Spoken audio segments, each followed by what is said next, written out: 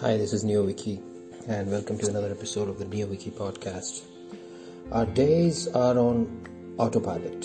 As soon as we get up, we are hooked on to our smartphone notifications and messages, shifting from one dream world to another. During the entire day, we move through the world trying to manage the stress and all the things that we have in the package of life. We forget to be mindful and go on tolerating and handling the day to the best of our abilities. What if, instead of always being in an autopilot mode, we could shift our way of thinking and start to see everything around us as sacred?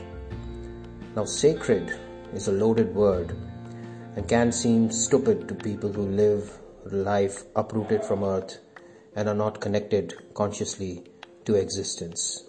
Even if you don't believe in God, simply observe that the life around us, observe our existence, the trees, the flowers, the stars, the ability to see the colorful wonder and then form connections, you can do that.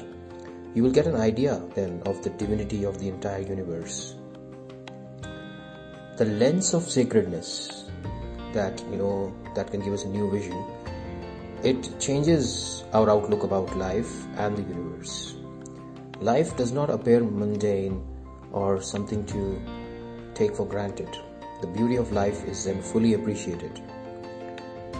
People start to appear as beautiful souls to be connected with, respected, and loved. Your possessions start to appear as lovely gifts which you want to take care of. Your work is suddenly not a burden but a gift. You yourself become sacred to you, and self-care, like eating healthy, automatically happens. The whole world around us is sacred, and we need to treat it with care and respect.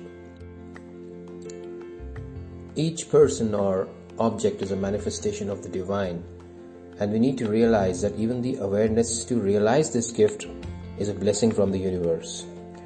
We all are an audience in the beautiful orchestra of the universe, and need to applaud this wonderful creation. Thanks again for listening for the NeoWiki podcast. Thank you.